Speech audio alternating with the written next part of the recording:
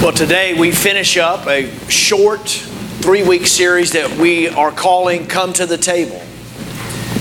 And we said in week 1, just a couple of short weeks ago, we said that at the table we do a few things. We first said simply that at the table we eat. It's a place to eat.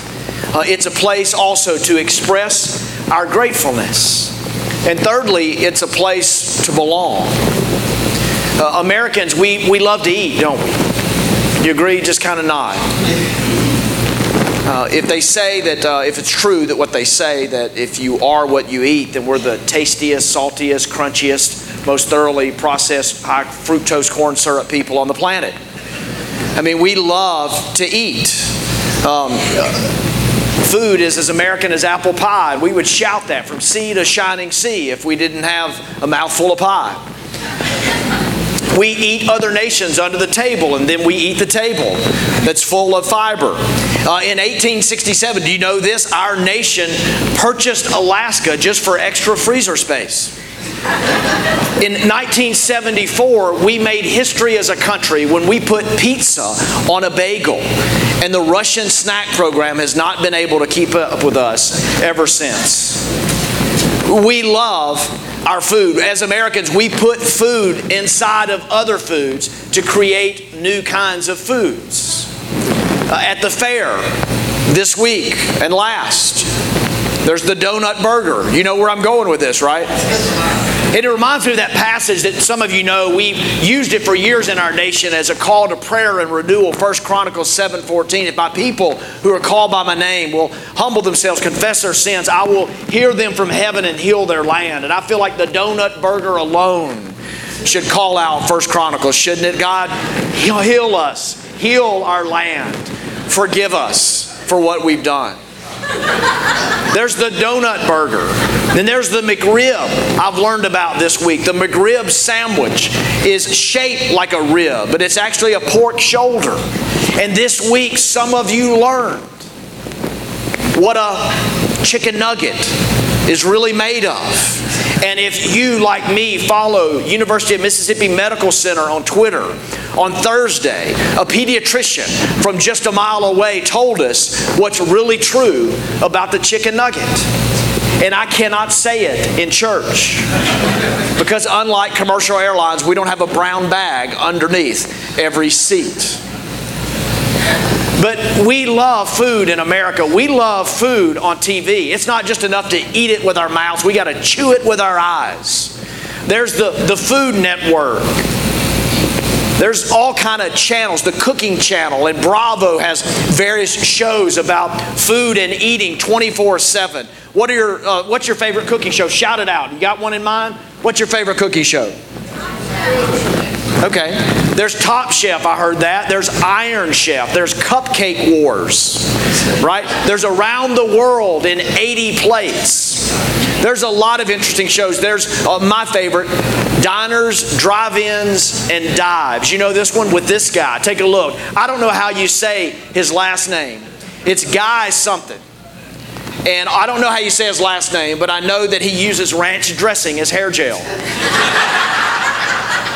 And another show besides Diners, Drive-Ins, and Dives is Man versus Food. Do you know this one? We don't have a picture of this guy, but maybe you've seen it. He goes to places. He's been to Mississippi a bunch, no surprise. But he travels all around our land and goes into fabled landmarks and really cool eateries. And people will gather around and the locals will chant and cheer. And as they chant his name, this guy Adam attempts to eat stuff like 7-pound burritos, which he's done successfully. There's food in America, there's food in TV, and you know there's food all up in the Bible. And food is a gift from God. It strengthens and straightens our bones. It lends joy to our gatherings. You and I, when we gather around the table and we eat, we ought to receive food as a gift from earth, as a gift from heaven. We ought to partake of it with thankfulness and with simplicity. And when we've had our fill, we ought to stop. We ought to nourish around the table. We ought to nourish our bodies and our souls. And we ought to involve others and think of others who need to be fed as well.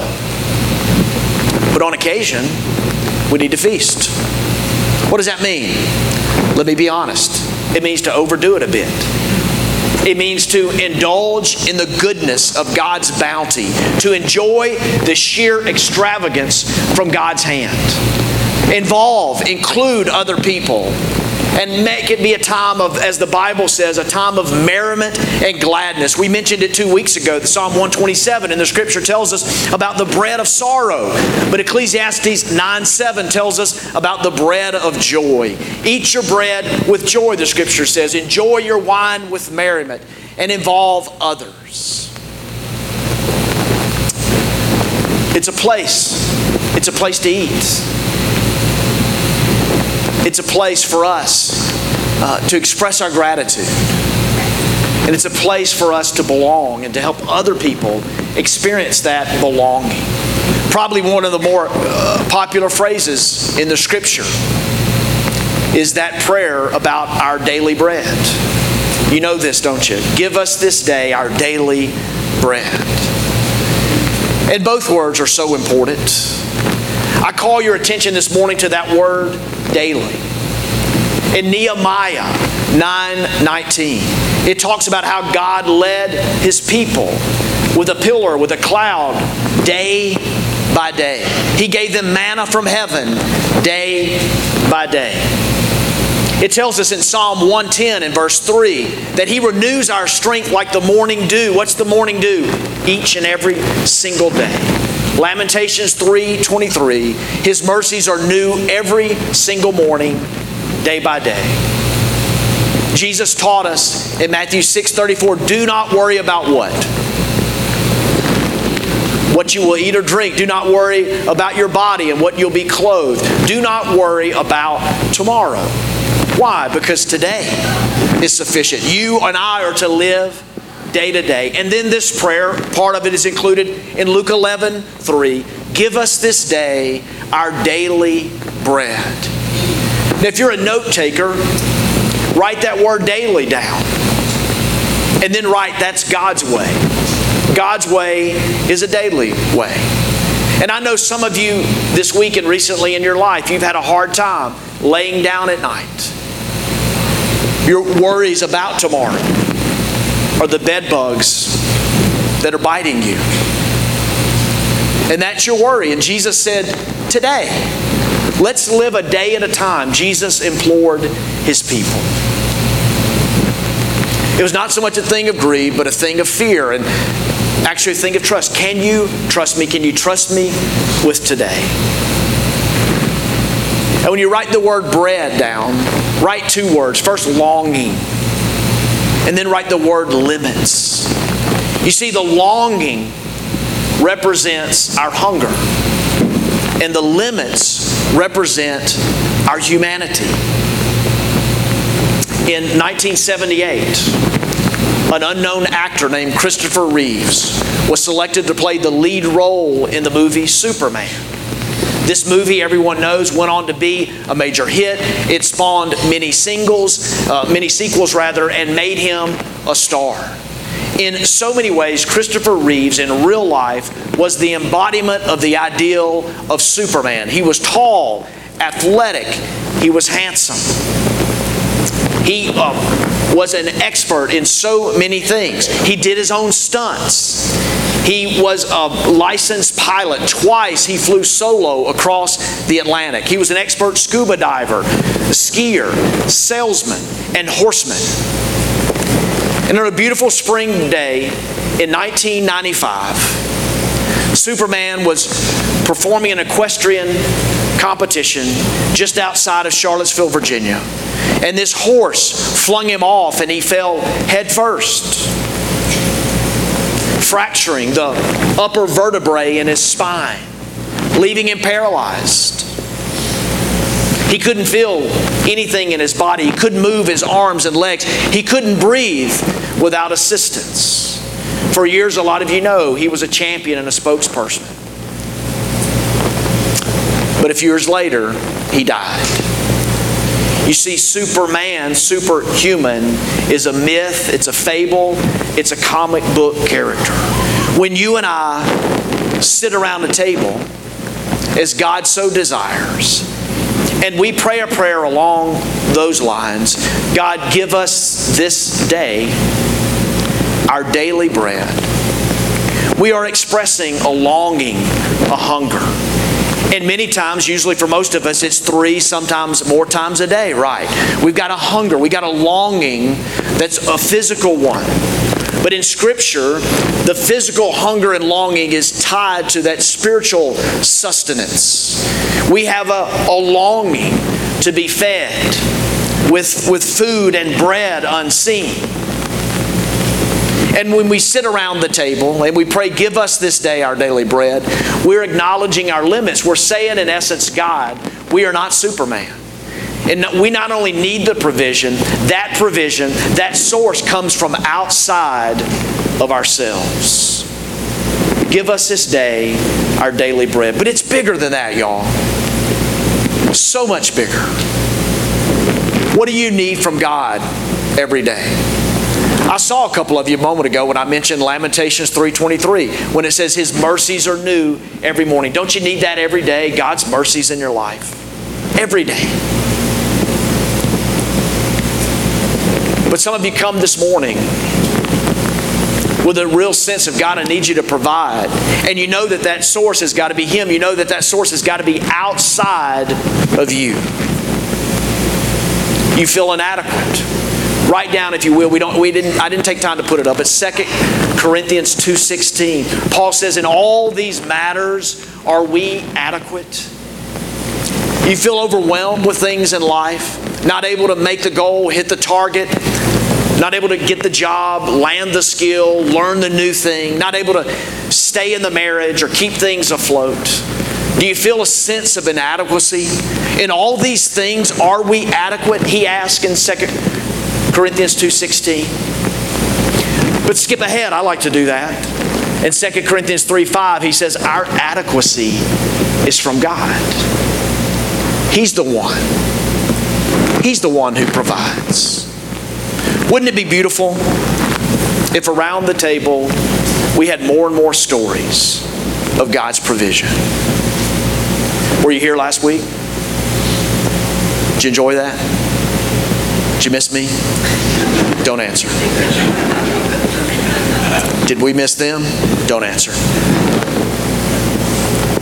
Were we at a 5-star resort? Yes. Paid for by you? No.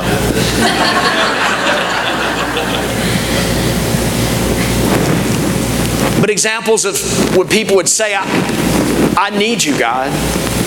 Give us this day our daily bread. Does that mean food? You bet.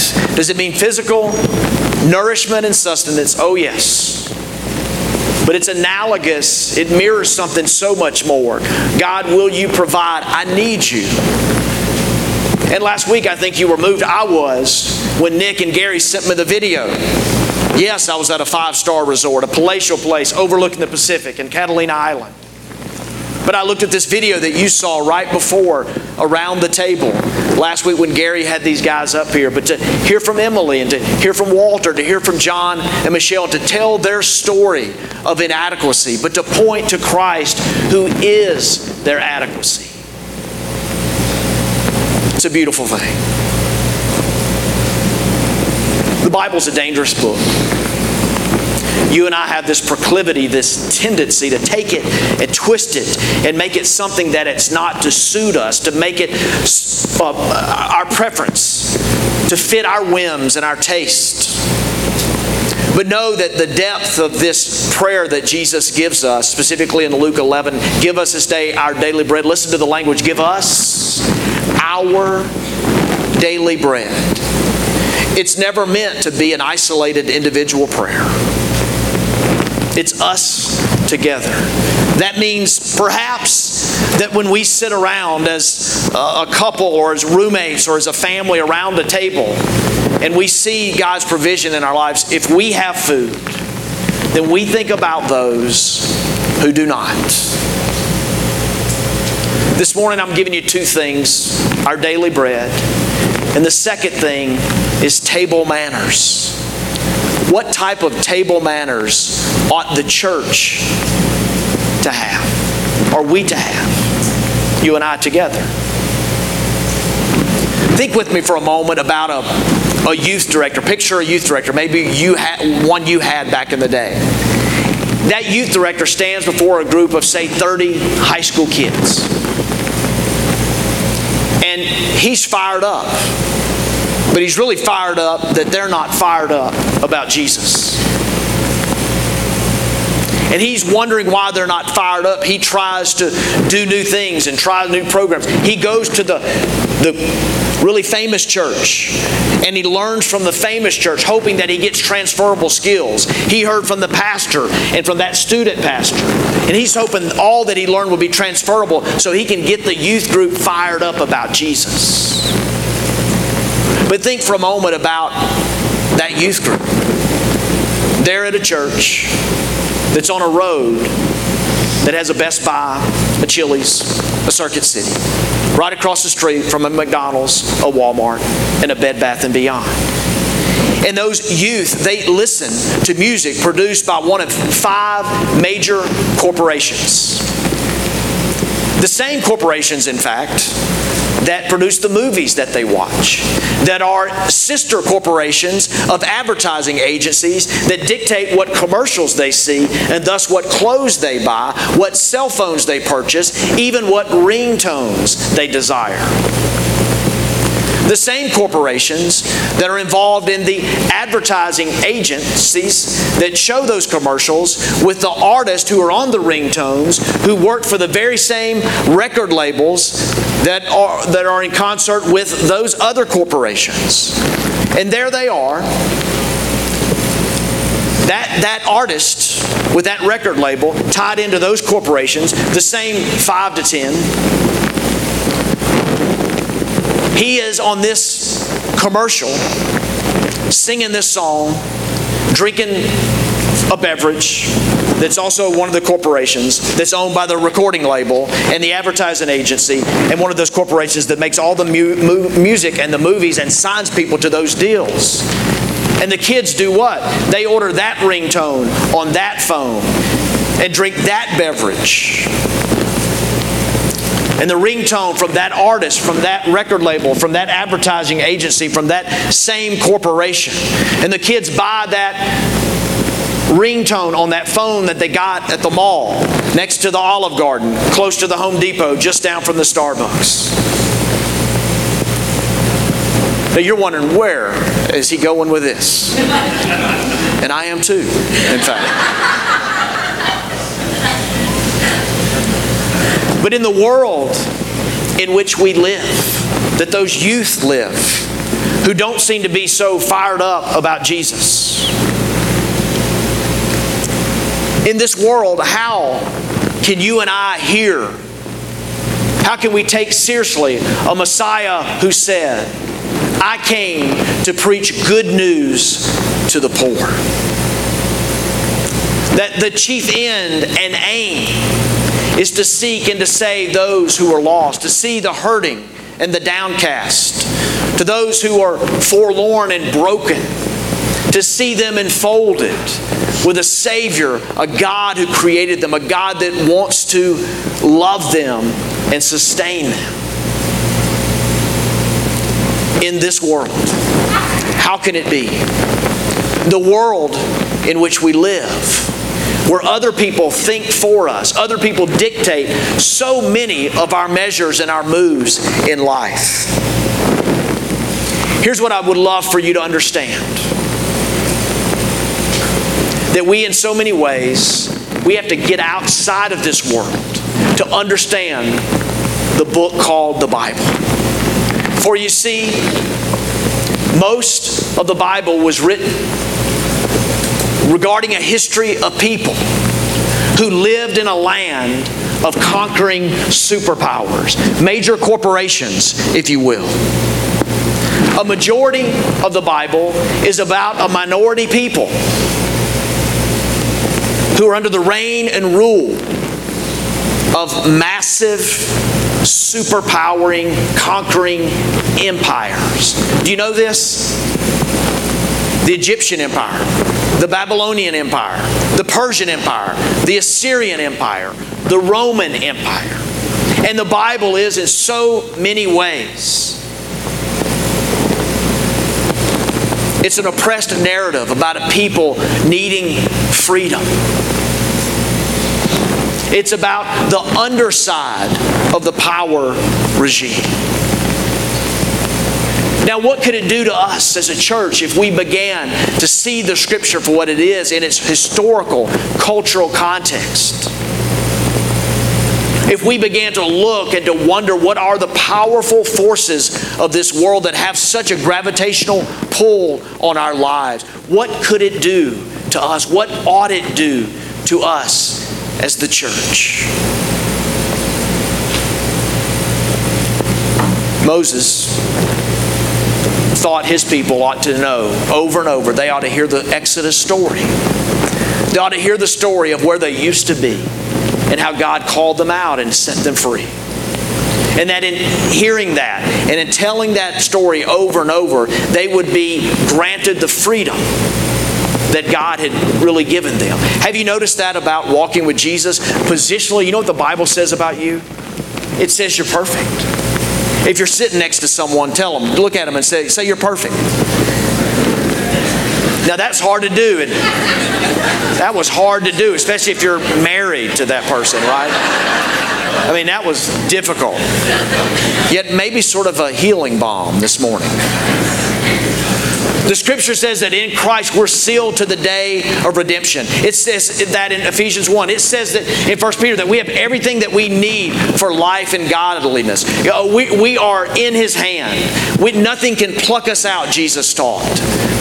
We are perfect in God's eyes positionally, but practically we have to walk it out. You and I need to tell the Exodus story. You and I need to share the gospel with each other over and over again.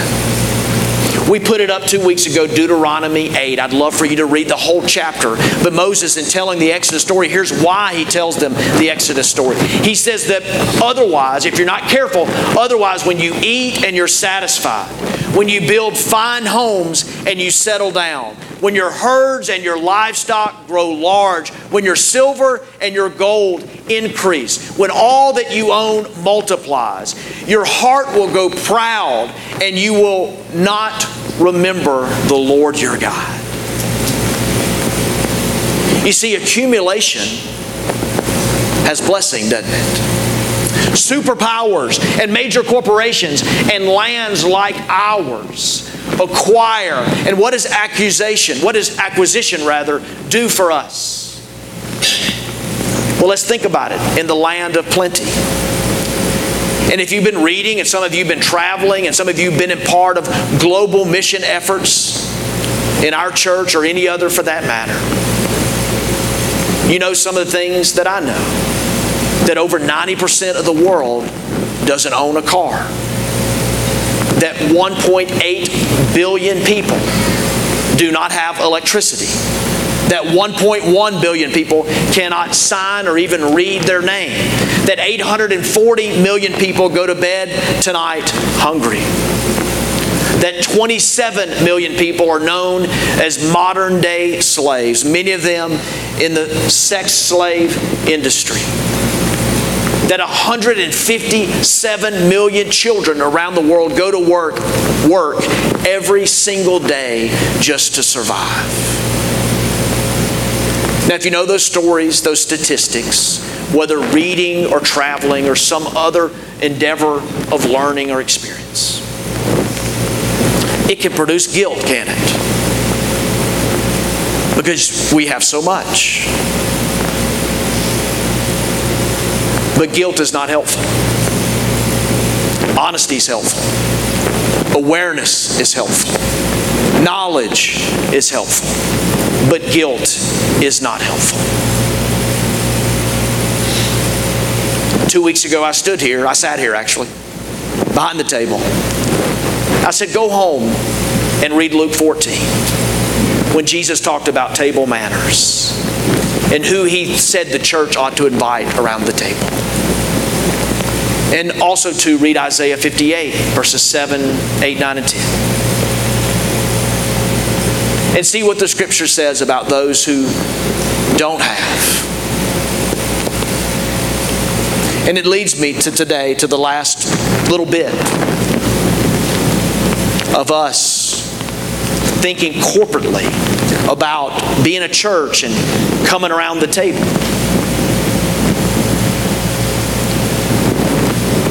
2.5+ years ago, there were a few of us in a living room. And we began to dream a little bit. And part of what I put in front of the people was Acts 9:31. If you love me, you'll memorize that verse. But it talks about a church that's so attractive to me. It says that they enjoyed peace, that they built one another up as they enjoyed this peace, that they continued on in the fear of God and the comfort of the Holy Spirit. And the church, it says, increased. You know, that always happens when we love each other. Now, it doesn't mean we blow up like a church on steroids. It attaches no numerical value to that, even though the Scripture over and over does drop numbers on us to give us an idea of the scope of what God is doing. But I thought, what a beautiful, beautiful picture of what the church should be, because I know what some of you know, that the church has in so many ways beaten people up.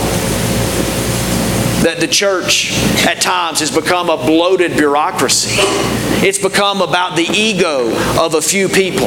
It's become about a tradition or a formality or a tearing down of people where people don't enjoy each other. There's not a gladness and sincerity that Acts 2 talks about. And we envisioned a church where people would really enjoy each other, where we'd have laughter and conversation, where people would tell their stories and we would grow together. Where those realities, because it's a spiritual endeavor, you got to pay the bills, you got to have strategy, you got to have planners, you got to have systems and structures and processes in place. I told you we don't have many policies. We have conversations with people. There'll never be a thick notebook around here. But there's certain things that got to be in place. But oh, that God would give us the fear of God. This week, I think on Tuesday it was, I drove my 85-pound golden retriever close to Charles and Linda where you guys live. If you know Ridgewood and Douglas, I believe it is. And there's this open lot with this massive stone gorilla. You ever seen this gorilla? It's just this massive, Tyler knows what I'm talking about, this massive, I think teenagers through the years have tried to remove this gorilla, dress it up. It weighs multiple tons. This gorilla's not going anywhere. It's this statue and it just stares. It's Bubba George. Okay, Charles can tell us the history of this gorilla just down the street from him. But my dog, Kiffin, who was recently fired at USC, my dog Kiffin saw this gorilla for the first time and cowered in fear. He jumped from the back seat to the front seat, from front passenger to in my lap. Did I tell you he weighs 85 pounds? I was operating a moving vehicle. The second time we went by the gorilla, Bubba George, I've learned. The second time we went by the gorilla, Kiffin bowed up and started barking at him something fierce. Now he kind of enjoys the gorilla. Now, what is fear? The kind of fear of God that the Scripture is talking about is not a fear that whimpers and whines and runs from. It's not the kind of fear that barks playfully at or tries to return the fear. But it's this reverential awe.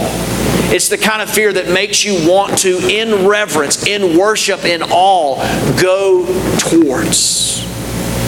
Now, Hebrews tells us God is a consuming fire. You want to preach that one? You know what I think that means? That God's a consuming fire. He is greater than me and greater than you, and we better be careful. Woo! But it says to us in Hebrews 4 that you and I ought to come boldly to the throne of grace. Throne, kingdom, royalty, God. But we come boldly to the throne of grace to find mercy and help in our time of need. I pray that we would grow in the fear of God. Some of you are afraid to come to Fondren Church because of me. And you thought it would be just one joke after another. I want us to have fun, but I want us to grow in our fear of God and also in our comfort of the Holy Spirit. as a church family, I want to share with you a few things. You probably come most Sunday or however frequently you come. You probably have some expectations about what you'll experience when you come. But we too want to, for just a few moments, talk to you about expectations for our church family. I notice leaders of organizations, churches in particular, their lead guy will stand up at least once or twice a year and will give a talk and say a few things that they need to hear once or twice a year. And there's a chance that some of you may have heard me say a couple of these things that I'm going to share quickly. But I think it's a significant time in the life of our church. The first thing we're going to say to you is something maybe you haven't heard, but you've heard about it. But here we are as a church. It's not going to change who we are. We believe it's going to enrich who we are. But we're asking you to consider a few things. First of all, we're asking you to consider joining our church. This word, join. Now, look at Ephesians chapter 2, verses 19 to 22. If you have a Bible, a hard copy, I'd love for you to turn there quickly if you're good like that and circle a few words. If not, just play along.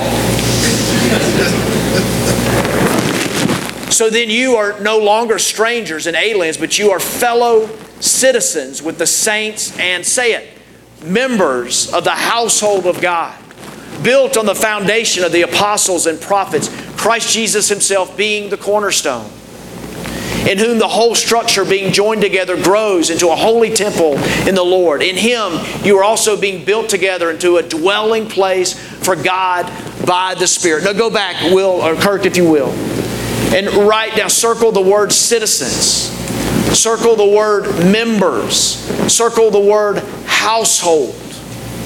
The next slide.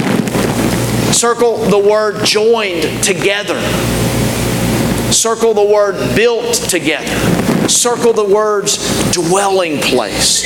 You see, over and over in Scripture, there's this call that we would belong together. And what we're doing now, over the weeks ahead, is we're beginning to lay the groundwork for you, if you're so called, if you're so desirous, to become, you ready for this? A member of our church.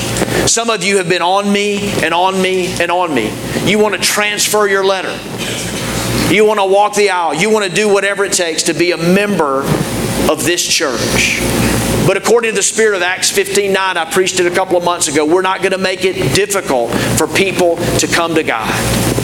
We want you, if you feel called to join us, to look at our site and to look at the values that we talked about, that I've shared for the last 2.5 years, the gospel enjoyment, intentional community, and prayerful mission, all that stem from that passage in Acts 9:31. Gospel enjoyment is that we would really enjoy each other. We would share life with a gladness and sincerity, that we would do so in peace, building each other up. That means that you and I are called to admonish each other, to speak the truth in love, but to always assume the best in the other, to be careful about questioning the intentions of others. I love it when some of you email me or call me or come see me about something constructive. But it's a tough moment when you question our intentions. It's cruel in a church family. It's cruel in a home. But the way that we can build each other up into a living temple is the way the early church, did you see what it said? It didn't say try to be like a church down the street or try to follow the trends or the fads. But we've got something built on the apostles and the prophets, their teaching and what their lives exemplified. The second thing we're asking of you is to pray for your leaders. Look at Hebrews 13:7. Remember your leaders, those who spoke to you the Word of God. Consider the outcome of their way of life and imitate their faith. In other words, you don't just pray for your leaders, but you get in the leadership pipeline. Don't just observe. What's God calling you to do? What's God calling you to lead? Hebrews 13:17. It says, obey your leaders and submit to them. The staff this week, I asked them, what could I say, what should I say to our church family on Sunday? And one of them said, I think people have a problem with church leadership. Who said it? Will Sanders. Who was he talking about? Hopefully not you. But you know we do.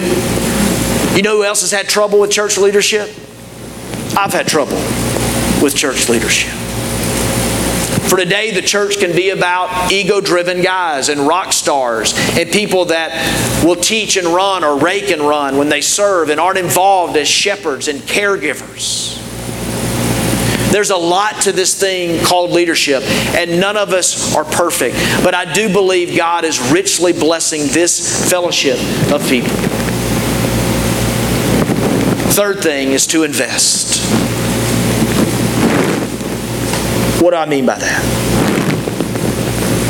To give. I don't have it up there, but read later Matthew 6 where Jesus talks about this earth and the things that rust and rot and decay where moths eat. And then he talked about eternity that we can invest in. And we're praying for a church where we can all learn to give in some regard. I've shared this before. I'm going to share it fast for some of you. I think you need to know this because we're bragging on God. But when we started our church, this church, my wife and I left an established church. And we did so with some friends, maybe a few of you in this very room. But we knew in a matter of a couple of months that we would no longer have something important to most families, a paycheck. We prayed about that. And we chartered our church so that we would become official, so that some of you could start giving. Somebody gave $500. Woo-woo! $1,000, $600. Money was trickling in. Then the guy who looks at our finances, we asked him our account balance one day. He said it was $40-something thousand. I swallowed. He said somebody gave $30,000. We had a worship service in here in June of just 2.5 years ago. A friend of mine came that night to worship with us and he sat right there. I thought, what's that guy doing in church? Do we want him here? But we didn't know what we were doing that night. We still don't. But we passed around a plate. And he wrote a check for $75,000. Don't you wish you could do that? I wish you could too. And that very night, someone sat over there with where Mitch Davis is sitting now, and they wrote a check for $15,000 that same night. And we went home that night alone with over $100,000. And in the room just weeks before, my wife and I had a little bit of worry. She would look at me and say, Robert, do we know what we're doing? And that night when my worrisome wife fell asleep, I, next to her, started crying. The tears of gratitude, enveloped by His love, give us this day our daily bread. And I began to realize that God really does want to provide. And that He's going to take care of her, and He's going to take care of them, and He's going to take care of me, and He always has. But I was overwhelmed with a sense of what now shall we do? We're just getting started. And I made a vow. Do you ever make a vow to the Lord? Be careful if you do. But I made a vow, and it was sort of a prayer/vow, where I said, Lord, I would love for our church to be able to give away what came in tonight. What came in tonight, I would love for our church to be able to give that away within the first year. To people in need, to meet the needs of people in our church, especially single moms and dads and people in need. And you know, we were able to do that. Within the first 365 days, we had given away more than $100,000. And you see, where God guides, He provides. And it may not always be right out of the chute. But when I stand in front of you today and talk about us coming around the table, I'm telling you, God is providing for our church. Now listen to me. We're paid and we're taken care of. God is providing for us, as He is a few others. And we're doing this the best we know how. You're not gonna believe in every church and follow every leader blindly. But I'm telling you, we're making good use of the resources here. We're going to submit a budget by the end of the year. I think it's going to make you proud. Most of the staff who serve here they're bivocational. Isn't that cool? They get their own dental plans and stuff. Now, you pay me a lot of money, but the other folks, not so much. Give us this day our daily bread. Here's what I want to say to you, and I want you to know that I'm saying it out of a little bit of surplus. Fondren Church has money in the bank. We've got, 75, 80 days, and we're having conversations about how much more do we give away. I'm bragging on God. I hope you know this. Somebody said to me the other day, Robert, it's got to feel rewarding that you've started this. How silly is that? I rebuke them to their face. You know, God, when He does a work, He calls out a man or a woman, doesn't He? But we have started this. You and I together. I remember that living room where I was in a few years ago when Jonathan Grantham said, hey man, you're our pastor and this is our church and we're coming with you. How cool is that? To see people and people like them come around us so that we could be a church family. We could be a relational church and we could be a generous church. And I'm telling you, God has only begun. And I want to say to you, we are careful. I think we're perilously close to 20% of the people doing 80% of the giving and 80% of the participation and 80% of the serving. And if you're in the 20%, I say don't grow weary. And if you're in the 80%, I say just consider what God says. Become a percentage giver of your time and of your talent, of your treasure, of everything. I say that for your benefit. I say it a little bit, not so that we can eat. We're good. I don't say it so I can get a raise at the end of the year, maybe a little bonus, but not a big raise. But we're good. I'm saying this for our church. And I'm saying this for you because I want you to know the blessing of giving. Just start. Maybe you can't go to 10 or beyond. But maybe you could start with 2% or 5%. Participate. Live out with us the one another's of what the Bible is talking about. Over the next couple of weeks, some of you in the room will get a heartfelt letter and invitation from me. And we're going to deem you charter members of our church because you've been with us during this stretch. You came early. But we're not going to give you chief seats at the synagogue or preferential treatment. We're just going to say thank you because you're part of history making here. And then others of you, all others of you, we are saying if God is calling you here to join us, do so. And we're going to invite you to hear more about our church and more about our values, to take an hour and a half to come and to meet our team and to talk more about our church and to explore where God is calling us. There's a lot I want to share with you. We will in the weeks to come. Remember I said we had money in the bank? And we believe in some manner God is calling us to secure the church home for our future. And where will that be? Don't you want to know? Well, I wish I could tell you today, but we don't know.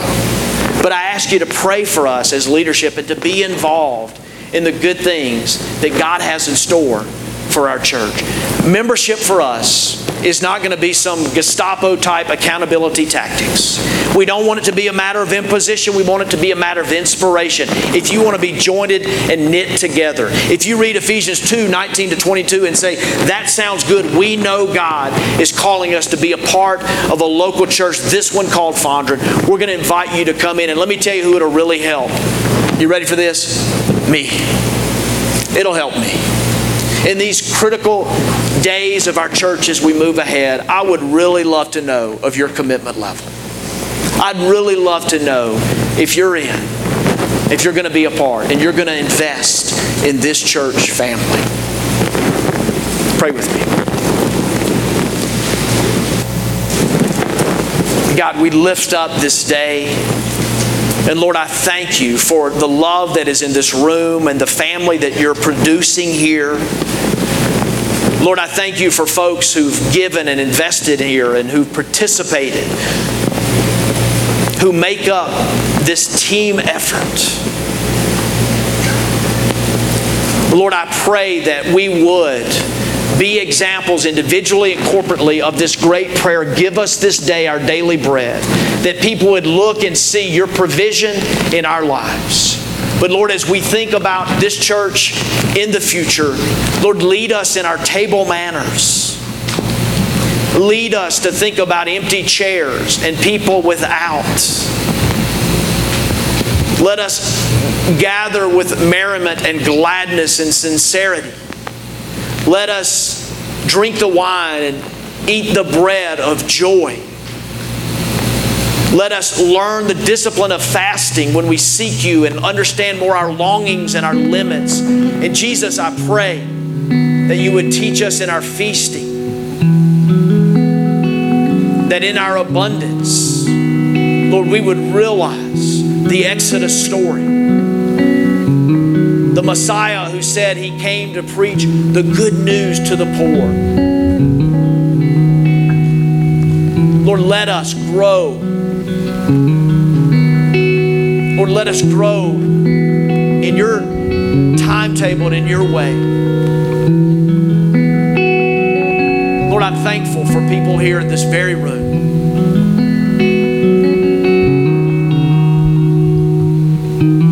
Lord, that are a part of what You're doing.